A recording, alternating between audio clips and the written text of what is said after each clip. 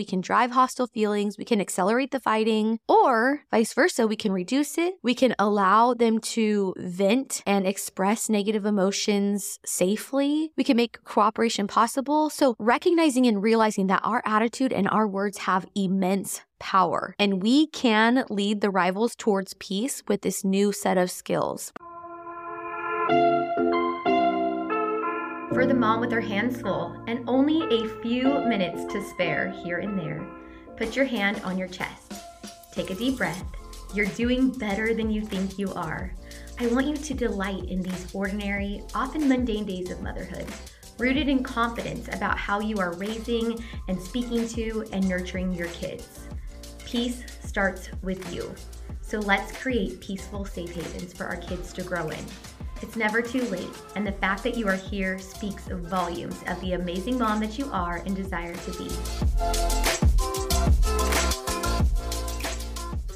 Hey mamas, welcome back to the Peace Starts With You podcast. If my voice sounds calm, almost like I'm whispering, it's because it is almost 9 p.m. All my boys are asleep and I'm sitting here just super peaceful and relaxed. I am getting so excited. I'm 39 weeks pregnant. I had an appointment today. I'm 2 centimeters dilated. So I'm in like countdown mode. I have a week until my due date and I'm like wondering, am I going to remember how to do this? I haven't had a baby in 3.5 years. Surely it just is going to come back to me, right? And my husband's like, this baby girl is just going to fly out. And I'm like, let's just hope so. So that's where we're at. I'm going to have a baby any minute and I'm so excited. I cannot wait to just be holding her in my arms. I'm also so excited to launch this mini series on sibling rivalry. This is such a simple and basic concept, but it is so powerful. And I'm going to keep it super simple, but I want us to just believe and know that we as parents, we can 100% make a difference in how our kids feel when they show up as adults and how they feel about themselves and others. It comes down a lot of times to how we handle sibling rivalry. We can intensify the competition, we can drive hostile feelings, we can accelerate the fighting, or vice versa, we can reduce it. We can allow them to vent and express negative emotions safely. We can make cooperation possible. So recognizing and realizing that our attitude and our words have immense power, and we can lead the rivals towards peace with this new set of skills. But we're going to have to adopt this new mindset and this new way of thinking. Instead of dismissing negative feelings about siblings, we're going to validate and acknowledge them. And we are going to know and start to realize that in order to allow those good feelings to come in, we have to create a safe place, an accepting place for those bad feelings to come out. We are going to move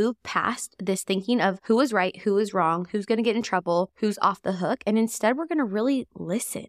We're going to listen, and then I'm going to give you a few phrases that are going to help you in the heat of the moment when normally you would react because it's just craziness. So these little phrases are going to kind of pull you back to center and remind you that, okay, we're going to be practicing something different. And so one of those phrases I want you to write down and post throughout your house is put your kids' feelings into words. Put your kids' feelings into words. Another way to word that would be to express what your child might wish. I think having some real life examples is so helpful. But just know that when you're listening, you're like, okay, this is easy. I can do this. It's much harder in real life, like, right? But these are going to give you some examples of how this would look like in real life. So maybe you just had a baby and your toddler comes to you and just starts whining that you're always with the baby. And we often, I feel like, would want to respond like, no, I'm not. I just read to you. I spend so much time with you. And, deep down, we intentionally believe that. We know that. But in their little eyes, it's like, oh, you're always with the baby. And so instead of saying things that make us feel better, what if we put their feelings into words? And what if we just simply said, you don't like that I'm spending so much time with her. I'm so glad that you told me. When you feel like that, come and get me and we'll plan what we're going to do. We'll plan something fun, or we'll go play a game, or I will spend time with you. How you feel matters to me. but just put their feelings into words. They're saying you're always with the baby and you're responding, you don't like me spending so much time with her. Or maybe you have, let's say like an incident with two older siblings and one of them just called the other one a name or just said something that made them feel not good. And typically your response would be, I'll just ignore him. Like he doesn't mean it. You've done the same thing to him. But instead, what if you put their feelings into words? Man, a comment like that could make you feel so mad. Like I would feel mad. And then it opens up this conversation. Or what if sometimes my boys, and it goes both ways, they both do it. They'll be singing in like an obnoxious voice or super loud. And the other one's like, stop, stop, stop, stop. And you want to respond like, hey, you just did that to him yesterday. What do you expect? Or however you would normally respond. But what if instead we put their feelings into words and you said like, you feel like he's just doing it to irritate you, huh? And then you figure out a way to, okay, how do we want to handle this? Do we want to go play in another room? Let's tell your brother how you feel and then let's go find something else to do. But it's basically just giving them a safe place to share how they're feeling. I remember the first time I think Dax said that he hated Jet. I remember one time Jet said that he hated me. And I remember thinking like, oh my gosh, I cannot believe that you just said that. That is off the charts, like horrible. You know, on the scale of what our kids could actually say, that's probably not even one of the worst things they could say. So just be prepared if we're giving them the safe place to talk, to be accepting of whatever they do say. But I've realized that it doesn't mean that they hate them. Maybe we take that and we put their feelings into words and we voice how they're feeling in a way that is maybe more accurate. Hey, I can hear how angry you are at your brother. Something he did really bothered you. Do you want to tell me more about it? Or maybe you say something like, hey, it seems like you have two feelings about your brother. Sometimes you really like him and sometimes he makes you so mad and furious, like you just want to scream. And so they're saying, I hate him. And you're taking what they're saying and putting it into words and validating the emotions that they're feeling. That can be so transformative and so healing. The other phrase I mentioned was expressing what your child is wishing for. So giving your kid in fantasy what they don't have in reality. So maybe let's go back to that first scenario. You just had a new baby and your toddler is saying like, send the baby back. I do not like that baby. And then, naturally we want to say like,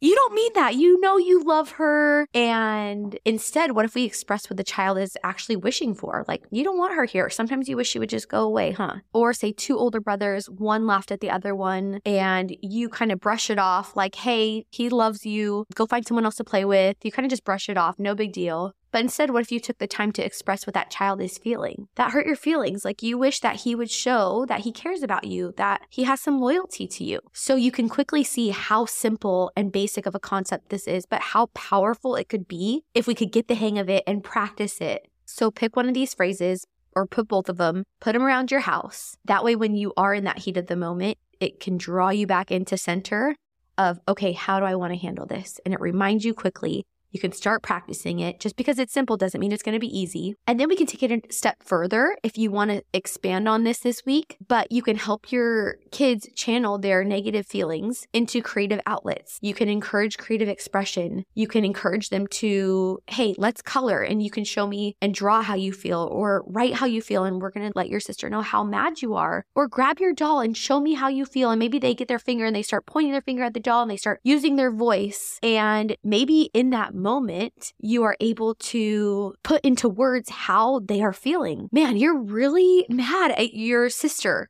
Sometimes she makes you so furious. Like, I'm so glad that you showed me. If you ever feel that way again, come tell me. You can use old pillows. You can use clay, finger paint, drawing a picture. Maybe they drew a picture and they drew big black X's on it. And you're like, okay, those black X's show me that you feel fierce or that you're just feeling like, Urgh. What if your little one touches your tummy and just says, I hate the baby? Find comfort in knowing that she trusted you enough to say it and felt comfortable enough to tell you. And then how you respond, man, I'm so glad you told me. Do you think that maybe with a new baby, I'm not going to have enough time for you? And picture them nodding. And then you could say, hey, when you feel like that, come tell me and I will make time for you. And I bet it's never an issue again because you are filling them with peace. You're meeting that need. You're assuring them and reassuring them that, hey, I'm right here. I'm listening. I understand how you feel. Our kids want to know that we understand how they feel. That no matter what they say, no matter what they do, no matter what they feel, that we are going to be there and unconditionally love them. So some ways that can sound is, hey, I didn't know that you felt that way, or I'm beginning to see how rough the situation is for you. It must be really hard to have them around all the time. Or you take as much time as you want to tell me what is bothering you. Or maybe like, I want to know how you feel because your feelings are very important to me. Even as grown-ups, we see how reassuring and comforting it is to have someone listen to our negative feelings. Kids need to be able to air their feelings and wishes about their siblings, even the bad ones, the unsavory ones, the ones that we want to push away and shut down. They're expressing feelings, not actions, not hurting people. Our job is to show them how to express their anger without doing damage. But remember the phrases, put their feelings into words, give children in fantasy what they don't have in reality, express what the child might wish for, help them channel their negative feelings into creative outlet. I am so excited to see how this tool in your tool belt is going to help you go into this week with confidence and going to help you support your kids and give them the safe place. Your attitude, your words, they have so much power, and I'm so proud of you for being here. Remember, peace starts with you, and you are doing a work. You are here, you are learning, you're growing. Doesn't mean you're going to be perfect, but you're doing better than you think you are. So I hope you have a great week. I'll see you next week, probably with a baby girl in my arms.